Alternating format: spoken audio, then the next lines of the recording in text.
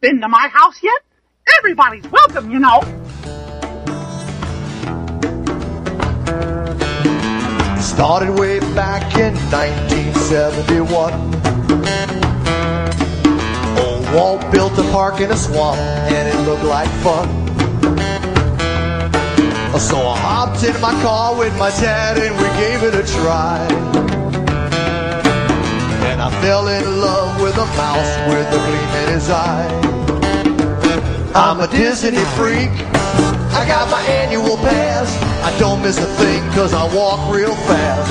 I know every park like the back of my hand. And if you're going with me, I'll have your day off with M-I-C-K-E-Y.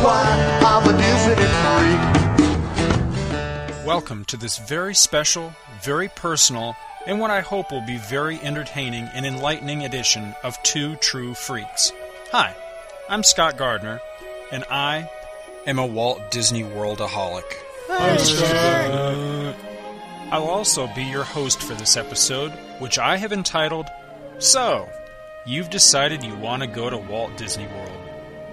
The idea for this show and the series of shows that I hope it will inspire comes from the fact that, for some time now, as word of my addiction spread, I've become kind of the official, unofficial go-to guy amongst my friends, family, and associates for trip tips, trip reports, and general trip planning for Walt Disney World.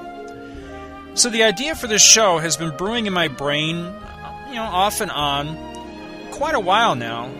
And because of this, and as I am now in the process of planning my sister's and her husband and 3 little girls' first-time trip to Walt Disney World, plus possibly another future trip of my own, fingers crossed, the idea has again crept back to the forefront of my thoughts.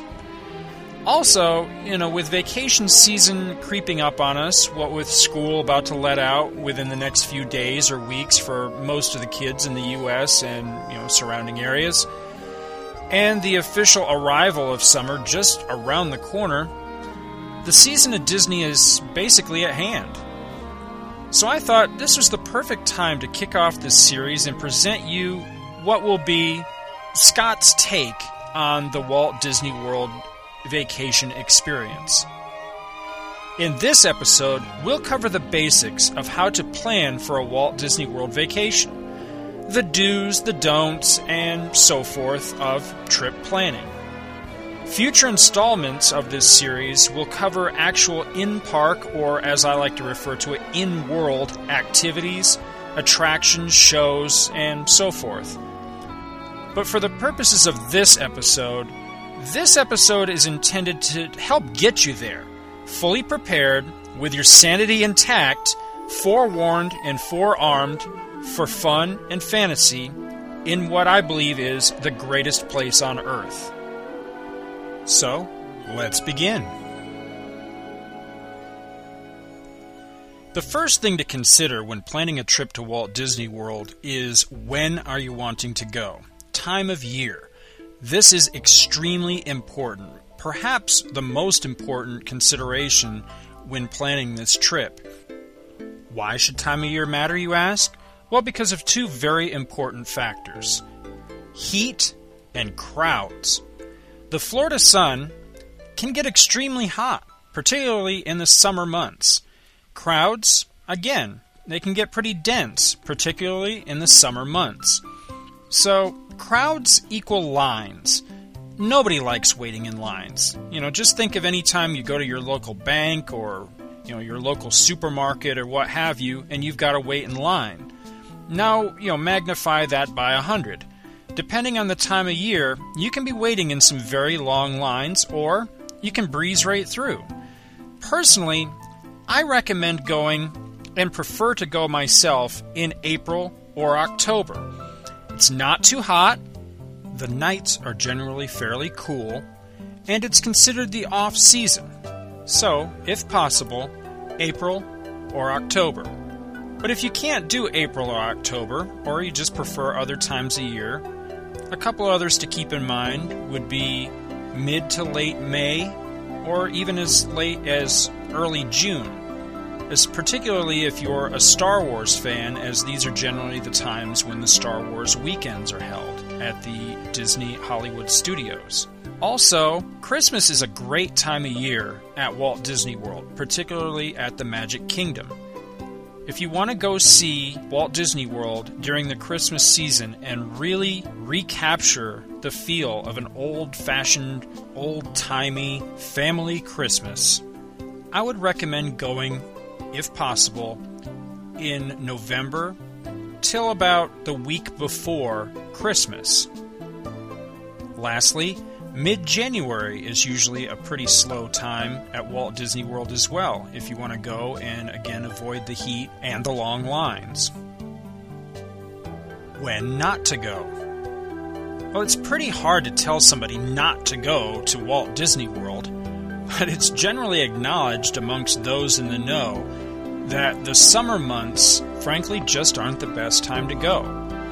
It's hot and it's crowded, particularly for Independence Day, July 4th. Although I've never experienced it, I'm told that this is the absolutely craziest time of the year at Walt Disney World, and not recommended for the first-time Disney guest or casual vacationer looking to get the best bang for their hard-earned getaway dollar. Where to stay? I only have 3 words for this. Stay on property. I really can't stress this highly enough. Not long after the opening of Disneyland in California in 1955, Walt Disney quickly realized that the illusion of his Magic Kingdom was being destroyed by all the subsequent commercial enterprises that sprang up seemingly overnight in the once barren neighborhood where he'd built his park. Often gaudy and tacky, Walt was upset by this intrusion of the real world into his carefully constructed fantasy one, and he vowed to do better. Walt Disney World was deliberately and purposely built in such a manner as to transport you, the Disney guest, to another world, leaving your everyday world and all its worries behind, and make you believe it. While you're in Walt Disney World, there is no real world. Whether you're at your hotel pool, browsing at a gift shop, taking a ride or a stroll, or attending one of the theme parks, or whatever you're doing, the real world has been left at the doorstep. For this reason, above all others, I recommend staying on the Walt Disney World Resort property. But there are other practical considerations for staying on property as well. One of them is extra magic hours. Extra magic hours are literally hours that are available to you, the Walt Disney World Resort guests staying on property, that are not available to the general park attendees who aren't staying on property. For example, on particular days, a particular park will have extra magic hours. Let's say, just for an example, the Magic Kingdom. The Magic Kingdom may open an hour or two earlier for you, the on-site guest, as opposed to the regularly scheduled park opening time for everyone else. Or it may say open hours later, again, just for you, as opposed to the posted closing time for everyone else. This literally means that during extra magic hours, only guests staying on property can attend these events. During certain events and times of year, this can mean little to virtually no lines or wait times at all. Just imagine having an entire Disney theme park all to yourself. How cool is that? Another consideration for staying on property? Transportation. You don't need a car. Park it and forget it if you drove. If you flew in, no reason to rent a car. You can catch the Disney Transportation Shuttle from the airport you come into to property. Once you're there, everything's taken care of for you. From monorails to buses to boats to just about any kind of transportation mode you can think of, Disney's got it all for you if you stay on property. You don't need a car. No matter where you want to get to, on property of course, in Walt Disney World, there's free transportation that will take you there. About the only flip side to this is sometimes the waits can be a little long going from, say, park to park or from where you're staying to downtown Disney. But other than that, what you're saving in gas alone makes it worth taking advantage of. Lastly, and of no small consideration at all, are the amenities and the service that you'll receive while you stay on property. Disney is world-renowned for its customer service, or as they call it, guest service. They truly treat you like a guest. They treat you like an old friend or like a VIP. You feel important while you're there, and they will do everything, bending over backwards to take care of you while you're there. No consideration is too small or too large for them. If you've never been to Walt Disney World, you've never experienced true customer service. Incidentally, speaking of staying on property, if you're booking your trip through anyone other than Disney themselves and intending to stay on property, you'll want to make absolutely certain that the hotel you're paying for is an actual Walt Disney World Resort property. Only Walt Disney World Resort properties are eligible for the unique perks of a Walt Disney World Resort property, no matter what someone else may tell or promise you. The Walt Disney World Resort properties are Disney's Pop Century Resort, Disney's All-Star Movies Resort, Disney's All-Star Music Resort, Disney's All-Star Sports Resort, Disney's Caribbean Beach Resort, Disney's Coronado Springs Resort, Disney's Port Orleans Resort French Quarter, Disney's Port Orleans Resort Riverside, Disney's Animal Kingdom Lodge, Disney's Beach Club Resort, Disney's Boardwalk Inn, Disney's Contemporary Resort, Disney's Grand Floridian Resort and Spa, Disney's Polynesian Resort, Disney's Wilderness Lodge, Disney's Yacht Club Resort, Disney's Fort Wilderness Resort and Campground, Disney's Old Key West Resort, Disney's Boardwalk Villas, the Villas at Disney's Wilderness Lodge, Disney's Beach Club Villas, Disney's Saratoga Springs Resort and Spa, and Disney's Animal Kingdom Villas. Preparation. Preparation for a Walt Disney World vacation is really accomplished in two stages: physical preparation and mental preparation. Now, unless you're planning to lay by the pool the entire time you're there, you're going to want to physically prepare for the Walt Disney World vacation experience. Believe it or not, vacationing at Walt Disney World and attending the theme parks can be a physically exhausting experience. The best preparation for this experience is getting in some sort of physical shape. I recommend walking, either on a treadmill or take long outdoor walks for, say, a couple of weeks at least before your vacation. It's been suggested that the average park attendee walks 7 miles a day in the parks. So it's recommended that you work yourself up to being able to walk 7 miles per day beforehand. But to be honest, if you're able to do that, you've got more time on your hands than I do. But you are going to want to get yourself physically prepared for all the walking that you'll do. And you'll want to get yourself prepared to step lively while you're there. No matter how much time you've got for your vacation, be it days or weeks, you won't be able to do everything that Walt Disney World offers. So you're going to want to learn to step lively. A lot of what you'll be doing in the theme parks is walking. Walking from land to land, attraction to attraction, and so forth. So you're going to want to get yourself conditioned to walking, and walking with purpose, and stepping lively. I feel it's worth reiterating that you'll be doing a lot of walking, particularly in the Animal Kingdom, which lacks any real sort of public transport and offers seemingly very few rides and attractions compared to the other parks. And that's really not so much that they really do have fewer rides or attractions, it's just that the park is enormous and everything is so much more spread out than the other parks. Hence, you'll be doing a lot of walking. I put a lot of emphasis on this walking thing and stepping lively because, as we all know, time is money. Nowhere is this more true than at Walt Disney World. Let's face it, Walt Disney World vacations don't come cheap. And one of the best ways to ensure that you're getting the most bang for your buck is to be preconditioned to walking a lot and quickly. Like the song says, I don't miss a thing 'cause I walk real fast. Mental preparation and the preparation essentials.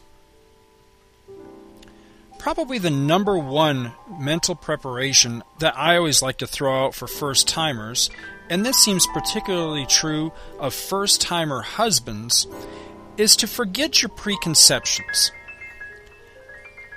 I remember years ago when my wife proposed the idea for our first trip to Walt Disney World and how resistant I was to the idea. Disney to me, not having grown up a Disney fan, equaled kiddie stuff. I just wasn't in love with the idea of going to a place that was going to be all Mickey Mouse and Donald Duck and Goofy and all these characters that I really didn't have much attachment to. Admittedly, I didn't know a whole lot about the park. I knew about the Dumbo ride and certain things like that, mostly the kid elements, or what you would call the kiddie rides. And so I didn't realize how much of the park really was geared toward adults, but also adults having fun together with their kids. As my sister prepares for her first experience at Walt Disney World, she tells me that she's getting basically the same kind of resistance from her husband, that he's got these preconceptions that it's just not going to be for him. Well, I'm here as living proof to tell you that you can get those preconceptions right out of your head right now. Walt Disney World has something for everyone, of every age. There's a reason why they advertise as being a park for the 1-year-old to the 100-year-old. This is also the reason why there are an endless stream of books about vacationing at Walt Disney World, ranging from family vacations to Walt Disney World for kids, Walt Disney World without the kids, Walt Disney World for lovers, Walt Disney World for grandparents, and so on and so on. There's a reason people get married there. It's a very romantic place. And there's a reason people get addicted and come back time and time again all their lives. So put aside your preconceptions that it's just a place for kids. You just might be the one that gets carried out yelling and screaming, I don't want to go home, I don't want to go home. Like me. The other preconception to try to get out of your head is that it's too expensive or that you can't afford it, that it's only for rich people or the well-to-do, or that average people like you and me have to use their life savings if they ever want to get to go. Now, I'd be the last person to ever tell you that a Disney vacation is inexpensive, but it doesn't have to be a wallet buster either. There is such a thing as going on the cheap, relatively speaking. For one thing, if you do your homework, take advantage of special deals and discounts that are offered all the time. Listen and follow the advice of veteran park goers, and really learn to curb yourself when it comes to extravagances while at Walt Disney World, such as overspending on meals and souvenirs, for example. It can be done without running you into the poorhouse. There are books on the subject, and keep an eye out for the television special called Disney on a Dime, which is all about the affordable Walt Disney World vacation. The first thing on our list of the preparation essentials is Birnbaum's Guide to Walt Disney World. Now, other guides may call themselves the official guide, or maybe even the unofficial guide, but this is the book to have. It's Birnbaum's, that's spelled BIRNBAUM''S. It comes out yearly, always numbered to whatever year it is, so this year's edition would be 2009. This is your Bible. I don't care how religious or unreligious or what religion you are, this, while preparing for a vacation at Walt Disney World and while on vacation at Walt Disney World, is your Bible. Suggested retail price on this book is $16.95, and it is widely available at good bookstores everywhere or online. Whether you're a first-timer or a veteran Walt Disney World vacationer, this is the book to have. It's basically laid out where there's a planning section, a section on the hotels, a section all about the parks and the different rides and attractions and things like that. There's a section on the different things to do besides going to the theme parks, like the shopping, sports, other pursuits. And then there's a section all about dining and entertainment and nightlife, that sort of thing. And as I said before, there's different editions. There's an edition for kids. There's an edition for going without kids. Next, I would recommend find yourself a good Walt Disney World-oriented podcast to listen to. I highly recommend Inside the Magic. This was the internet's first Orlando-based Disney podcast. You can find it at www.distantcreations.com/insidethemagic. This show is hosted by Ricky Briganti, and it's just fantastic. It features news and articles and informative little tidbits, and it's just a lot of fun. It's all based around Walt Disney World, and it's a good way to just learn about the park and the people that work and attend there, and learn about the general goings-on and upcoming events, and just anything you want to know about Walt Disney World. It's by far the very best one out there. There are some other ones, though. A couple others you may consider would be the WDW radio show, hosted by Lou Mongello. He's the author of the Walt Disney World Trivia Guides. And another one that I discovered not too long ago is the WDW Today podcast, which is just a short and sweet podcast, generally around the half-hour mark, with all different Walt Disney World-related topics show to show. The next helpful preparation tip is a little something I like to call check your local listings. In the best tradition of the man Walt Disney himself, Disney loves to promote its parks on television. Walt Disney World is frequently featured, especially this time of year, late spring, early summer, on the Travel Channel. There are a good number of fine, fun, and informative programs about all of the Disney parks that air repeatedly all vacation season long. I especially recommend any of them that feature Samantha Brown. You can also log on to www.bartlett-sloan.net/TV for frequently updated listings of any upcoming Disney Parks-related TV listings. Next, I recommend ordering the official Walt Disney World planning video.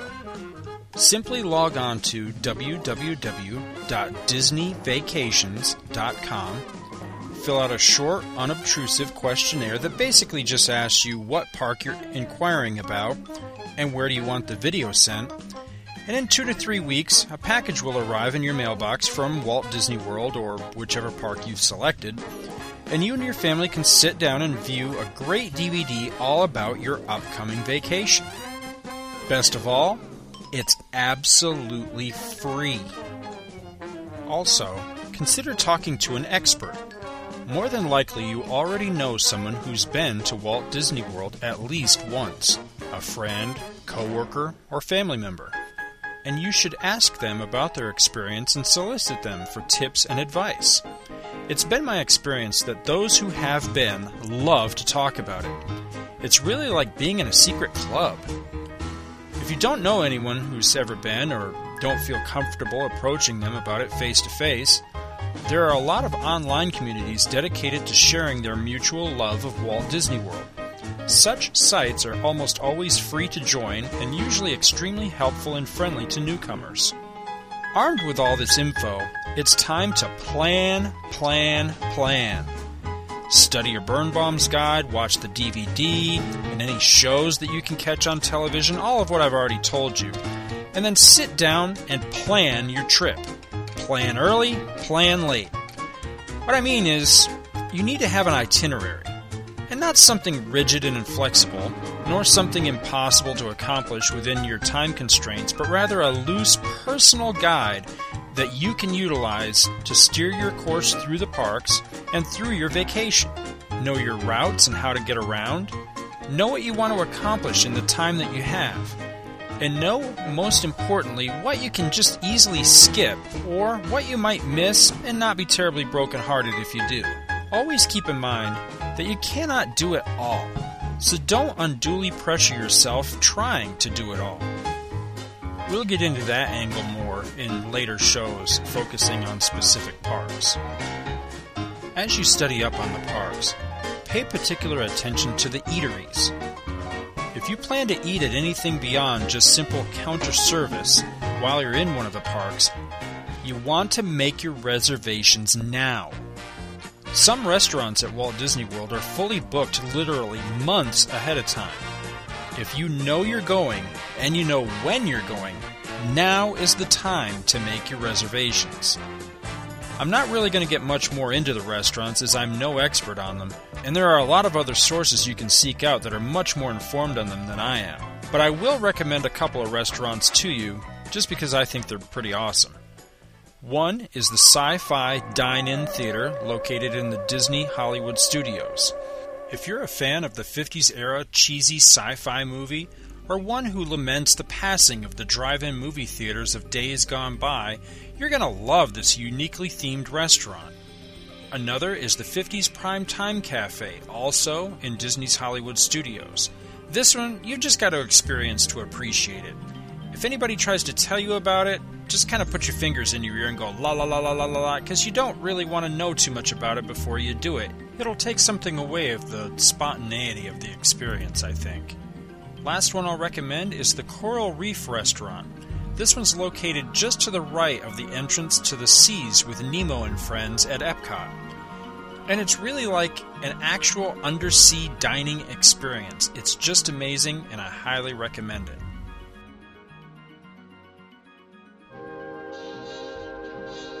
And then there's tickets. My best advice on tickets is that you know what you want, get what you want, and don't pay for what you don't want. There are so many ticket options available to you that there is absolutely no reason to end up having paid for features you don't want or won't use. By the same token, make sure that if you plan to do something like attend a water park or go to Disney Quest, that you look into adding those options to your tickets, as it is generally cheaper than paying the at-the-gate admission prices for the same thing. And I highly, highly, highly recommend Park Hopper tickets, most especially if you're visiting the Disney Hollywood Studios or Disney's Animal Kingdom, as they are considered by many to be half-day parks. I'll get more into the subject of how long it takes to do what and what parks in future installments in this series. Okay, so you've got all that out of the way. You've studied up on the parks, you know your route, you know when you're going, you've got your tickets and your reservations. Now what? Well, in the meantime, while you wait for the date, it might be a good idea, especially if you're going with children, to bone up on Disney. Here's some items from my recommended viewing list. First of all, you can't go wrong with the modern Disney classics. Films like The Little Mermaid, Beauty and the Beast, Aladdin, and Lion King are absolute no-brainers. You're going to find many different shows and attractions all devoted to these modern Disney classics. Also no-brainers are the Pixar flicks. These movies have been the major breadwinners for Disney in the theatrical market for the last 10 years or so. So films like Toy Story, Finding Nemo, and Monsters Incorporated are good ones to bone up on as well. The Pirates of the Caribbean trilogy. The Pirates of the Caribbean movies, of course, were inspired by the Pirates of the Caribbean ride attraction. The Pirates of the Caribbean ride attraction was recently refurbished to be more in line with the Pirates of the Caribbean movie, and now features Johnny Depp's character in the actual ride itself. If you haven't seen the movies, or you're a little rusty on them, it might be fun to watch them again, just so that you'll appreciate the Johnny Depp elements of the ride that much more when you get to ride it. Others to consider: for the Magic Kingdom, it's hard to go wrong with most any of the Disney classic films. However, the ones that I most especially recommend would be, of course, Snow White and the Seven Dwarfs, Pinocchio, Dumbo, Cinderella, it is her castle after all, Your heart makes Peter Pan, The Many Adventures of Winnie the Pooh. Save for Pinocchio, all of these films have attractions in Fantasyland based on them. You might also want to consider, if you can find it, Song of the South, as this is the film that Splash Mountain is based on. Alice in Wonderland, the attraction that the teacups are based on. Swiss Family Robinson. This fun little kind of obscure Disney film is what the Swiss Family Treehouse is based on. And a lot of people, I think, while they really enjoy that particular attraction, have no clue about the original film that it was based on. So it's fun maybe to have a leg up on the other people that are going to be there by actually being familiar with the film. Fantasia, or at least the Sorcerer's Apprentice Mickey sequence of the film. It's featured several times and in many places all around the Walt Disney World parks. Also, there's just about any of the classic Disney cartoon shorts starring Mickey, Donald, Goofy, or any of the other characters. Those are all good ones to bone up on as well. And if you go over to Mickey's Toontown Fair while you're in the Magic Kingdom, you'll find references to a lot of these classic Disney cartoon shorts. And you can't go wrong with the Silly Symphonies either. You'll find a lot of references to those in Mickey's Toontown Fair as well. And if you really want to earn your super geek cred or some respect from your kids, make a point to watch Make Mine Music, Fun and Fancy Free, and Melody Time, as these three very entertaining movies have a lot of what I would dub secret references all around the Magic Kingdom to different and more obscure characters than the general park attendee may remember from Disney history. If you plan to visit Epcot, I recommend watching the Honey, I Shrunk the Kids and Honey, I Blew Up the Kid movies, as this is what the Honey, I Shrunk the Audience attraction is based on. Also, there's a Honey, I Shrunk the Kids playset attraction in Disney's Hollywood Studios.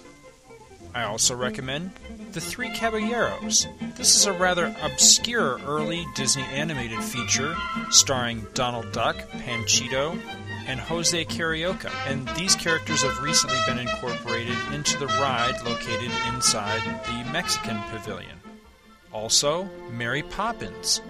You can sometimes find this character over in the United Kingdom portion of World Showcase, as well as possibly the Disney Hollywood Studios, often right around the front entrance, or sometimes even riding the carousel in Fantasyland in the Magic Kingdom. And also Brother Bear, as characters from that film have been spotted on occasion in the Canada Pavilion in World Showcase at Epcot. Recommended viewing if you're going to see Disney's Hollywood Studios would include the original Star Wars trilogy, on which Star Tours is based, of course, Raiders of the Lost Ark, on which the Indiana Jones Epic Stunt Spectacular is based, as well as there's a large Raiders sequence in the Great Movie Ride. Speaking of the Great Movie Ride, some other movies that you might want to refamiliarize yourself with that are heavily featured in that attraction would be the original Alien movie with Sigourney Weaver, Casablanca, the original Tarzan the Ape Man with Johnny Weissmuller, and of course the beloved classic The Wizard of Oz. And if you took my earlier advice about all those early Disney animated feature films, that library of knowledge will serve you very well during Fantasmic, which is essentially a spectacular special effects-laden romp through many, many, many of those films, both the beloved ones and the more obscure ones. Lastly, for Disney's Animal Kingdom, I would recommend The Lion King, Finding Nemo, Pocahontas, Dinosaur, and A Bug's Life. And if you want to continue to read up and gain some excellent insider knowledge on the parks, their construction, and the incredible work and detail that went into them, you'd be hard-pressed to find a better deal than the Imagineering Field Guides. These pocket-sized books retail for about $10 each and explore the Magic Kingdom, Epcot, the Animal Kingdom, and the Disney Hollywood Studios. Also Disneyland in California. They contain tons of facts and trivia and really help you appreciate all that went into producing these amazing parks. These books are available in bookstores nationwide, online, and even in the parks themselves as souvenirs. Okay, so by this point, the day is drawing near. It's time to pack. What do you take? First, you want a light backpack. Always ask yourself this one very important question about everything that you plan to carry into one of the parks. Who's gonna lug it? A backpack is required equipment, but also remember that you want to travel light. Your backpack needs to be heavy duty and big enough to hold what's essential, but you don't want to break the camel's back either, especially if you're going to be the camel. You'll want refillable water bottles, no coolers. Again, ask yourself, who's going to lug it? Refillable water bottles are a cheap way to have a drink while you're in the park. There are water fountains everywhere, and there's no cost to use them. Remember, buying drinks in Walt Disney World is ridiculously expensive. That same soda that you can get for 50 cents to $1 at your local supermarket is going to cost you, like $5 or something ridiculous in the parks. Besides, you don't want soda in that Florida sun. You want water. Along with the water, buy some flavor packets. Those are cheap and easy to carry. You can throw them in your pocket. You don't even need the box. Most supermarkets sell these things for between $1 and $2 for a packet of 8 or more. Again, remember, drinks in Walt Disney World are ridiculously expensive. Bring your own. Next thing you'll want, and I don't know what exactly these things are called, but I call them squirty fans. You've seen people with these at outdoor events before. They're the little handheld fans that also have a spray bottle attachment, so you can spray yourself and the fan kind of mists you. These things are wickedly and ridiculously expensive in the parks. So go to your local Dollar Tree or something like that and pick these things up on the cheap before going to the parks. Next thing, if you're taking kids, go to your local dollar store, Dollar Tree, Family Dollar, whatever you have in your area, and buy some of those glow stick bracelet things that you see kids wear, especially around Halloween time. You can pick these up ridiculously cheap before you get to the parks, and they're ridiculously expensive in the parks. Those things are sold at many times in many places in the different parks, such as during nighttime parades and during Fantasmic especially. So forearm yourself with a bunch of cheap ones ahead of time rather than pay a fortune for them when your kids are begging for them in the parks later. The same goes for those multicolored pseudo lightsaber laser sword looking things. Although, whether you want to lug one or more of those things around in your backpack all day just to save a few bucks or not is your own call. Also, if you have a digital camera, remember to empty it, to dump your pictures onto your computer's hard drive before you leave on vacation. That way, you've got an empty memory card to deal with while you're there. Another big question is whether or not to take a video camera. This is one of those personal decisions that you're going to have to make, and it falls under the previous header of who's gonna lug it. If you've got a tiny little thing that doesn't weigh much, then it's probably not a big deal, as video cameras have gotten smaller and smaller over the years, but it's still something to consider that who's gonna lug the thing around, and also who's gonna be taking all the video. Also keep in mind that a lot of attractions at Walt Disney World, it's particularly show attractions, they don't necessarily want you videotaping these, and even if videotaping is allowed, try not to be one of those people. You know the types I mean, the ones that are really obnoxious with their video cameras. Also something to consider, if you have an MP3 player, does it have a record feature? Sometimes recording park audio can be a really nice and free souvenir for yourself. You're also going to want rain ponchos. You can buy these things a dime a dozen at Walmart or your local Dollar Tree. And again, these are ridiculously expensive in the parks. And you're just going to throw it away after you use it, so why pay a lot for it? If you pick them up on the cheap for $1 for a pack of 3, then you don't care so much when you just throw it in the trash when you're done with it. You're going to want to bring snacks. Again, go to your local Walmart or dollar store and really stock up on little candy treats and little snack bar type of things. Because remember, food is ridiculously expensive in the parks. Medicine, particularly Pepto-Bismol or some form of anti-diarrheal medicine, I recommend the chewables. Pepto-Bismol is hard to find in the parks, and again, it is ridiculously expensive, so bring your own. Also remember your regular medications if you take any. Lastly, batteries. Don't forget the batteries. If you're bringing anything that runs on batteries, you're going to want to bring your own. I highly recommend rechargeable batteries, and don't forget your recharger. Also, when dealing with camera batteries, there are places in the parks that will actually recharge your batteries for you. One in particular is the Camera Center in Future World in Epcot.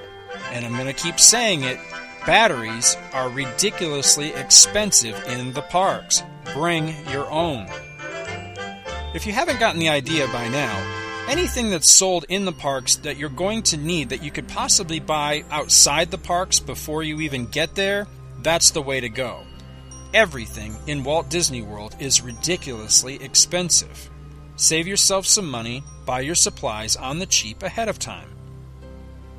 What not to bring? Well, first of all, don't bring any weapons. This seems like a real, well, duh situation, right? Well, you'd be surprised. There was a story in the news not long ago about some nut who supposedly forgot that she had a loaded gun in her purse. Not the kind of thing you want to try to sneak through Disney security. I've heard a lot of people wondering about bringing babies and thinking that Walt Disney World is a totally inappropriate place to bring a baby. This isn't necessarily so. Sure, they can't ride a lot of the attractions, but there are benefits to bringing a baby, and they will get something out of the experience. One little thing I like to call the baby bonus is the ability to do what's called the baby swap. If you wait in a particular line, say Splash Mountain, when it gets to be your turn, you simply tell the attendants of the ride that you're doing a baby swap. One parent gets to ride, and when they're done, they hand the baby off and the other parent gets to ride. If you have children with you that are already of the age and the height requirement to be able to ride the attraction, they can actually ride twice. One time with each parent. And Walt Disney World used to give out little certificates to the toddlers and little ones that were too young or too short to ride attractions. I don't know if they still do this, but I believe they probably do. And they're nice, actually frameable certificates with the child's name on it. And also there's plenty of play areas and special accommodations for little ones to enjoy themselves, just like the big kids. Getting back to what not to bring, however, I highly recommend renting strollers when you're in the park. It's one of the few park expenses of this type that I'll actually recommend because, let's face it, hauling around a stroller is a pain in the butt. If you can get away with going from your room to the park without a stroller, just rent it once you get there. That way you avoid all the hassle of folding yours up and lugging it to the bus or monorail or boat or whatever transport you're taking to get where you're going for that day. You know the routine, I mean. It's such a headache. It's worth every penny to simply stop by Stroller Rental. They're all conveniently available first thing at the entrance to each of the parks, and use one of theirs for the day. What to wear and what not to wear. First of all, a what not to wear. Don't wear brand new shoes. I know lots of people that'll buy brand new shoes, brand new sneakers or tennis shoes just before they go on a Walt Disney World vacation. This is nuts. Believe me, Walt Disney World is not the place for you to break in brand new shoes unless you love blisters and aching feet. Wear the most broken in and comfortable walking shoes you own.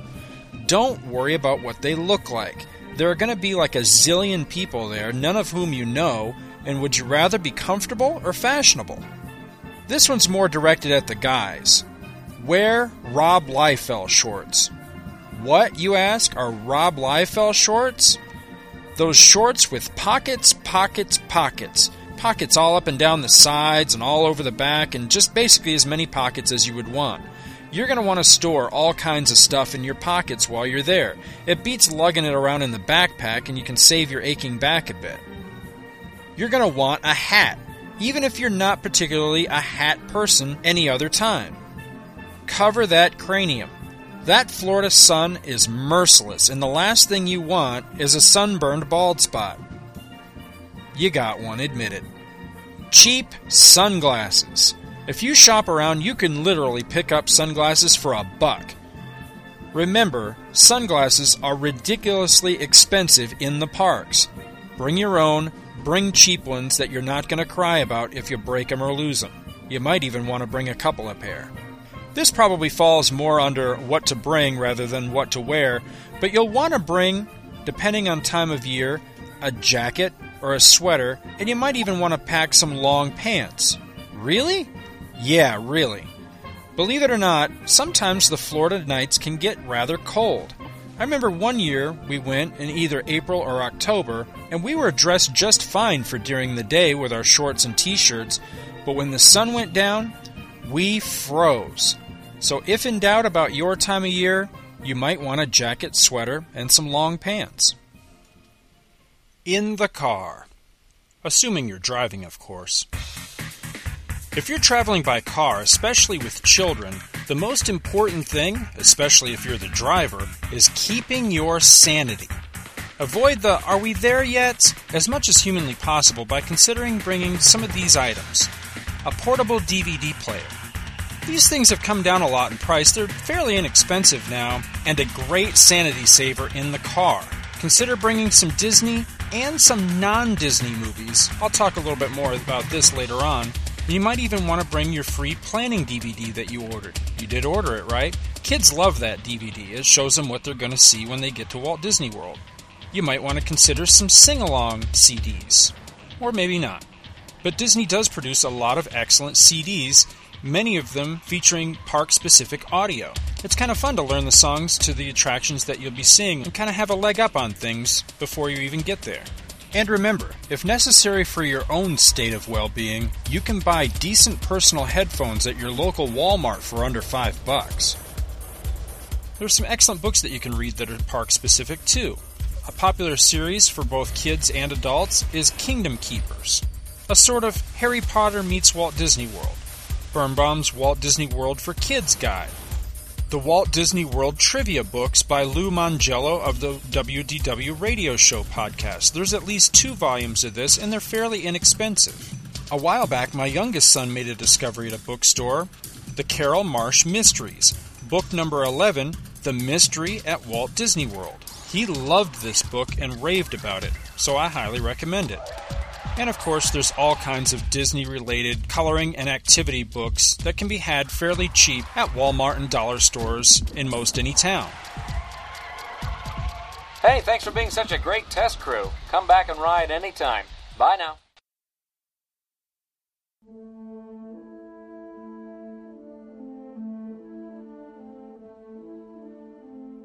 I mentioned non-Disney movies a moment ago because there's one last thing I'd like to discuss that no one likes to talk about. The trip home. At some point, usually on the drive back, I invariably come down with what I've come to call post-Disney syndrome. Let's face it, the real world can be a drag. Coming back to it, especially coming down off that Disney high, can leave you feeling a little blue. So, I recommend maybe taking a break from all the Disney on the return trip. Bring other movies, other books, other activities. There will be plenty of time later to look at, watch, listen to, and read all the vacation pictures, Disney movies, Disney CDs, and Disney books you bought while you were there. That's about it for trip preparation, and we'll have plenty more next time as we delve into the first of the actual parks themselves, and I offer you my take on the Magic Kingdom. But before I go, I wanted to read to you some of the feedback I got from a thread I started on our forum soliciting hints and tips from our listeners. First up is Frank Castle, and Frank just says, "Mine's pretty easy. Don't go during the summer or the weekends. I know, pretty simple, but the difference is night and day." I think that's pretty good advice. From Justice on the forum. He says, "My wife and I are both huge Disney fans. We got married there in 2000. Well, congratulations, Justice. Some things off the top of my head. When in doubt, go to the left. Lines are shorter. This is especially true on Pirates of the Caribbean and It's a Small World, where the line distance is shorter. It has something to do with right-handed people." I've actually heard this piece of advice before, and I think I've failed to follow it, but I'm going to give it a try on my next trip. He continues, "In that vein, start the Magic Kingdom in Adventureland and work clockwise. Studies show that most people start in Space Mountain and work counterclockwise or in Fantasyland. I'll give you my own personal take on that next time when I discuss the Magic Kingdom.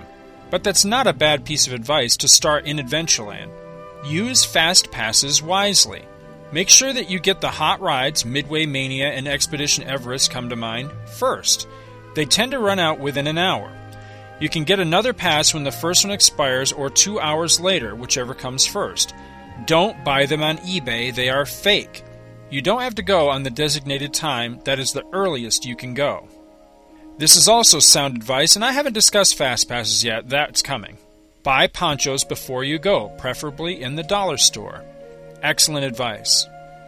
It used to be that you could make food reservations at on-site Disney restaurants 180 days. I think he meant to say 180 days in advance. I think that changed to 90, but that may only be for off-park guests. The Disney dining is worth it. I think he means the Disney dining plan.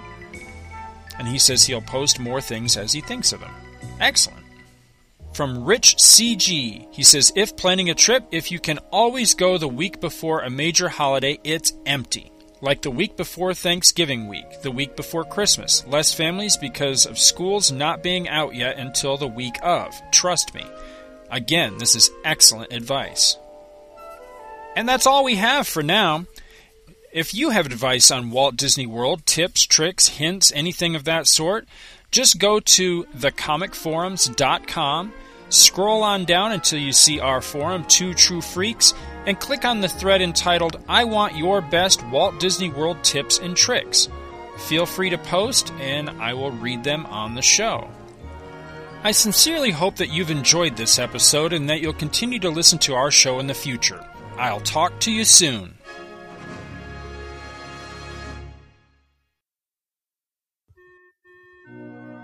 Yeah, folks, and me and my pals hope you had a swell time. Yeah. Mickey? Uh-huh. It's that time. What time is that, Minnie? Oh, Goofy? Huh? Oh. Now it's time to say goodnight to all our company.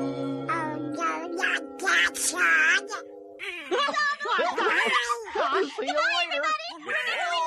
Bye. Be careful getting home. For your shopping convenience, this evening, Main Street will remain open for an additional half hour.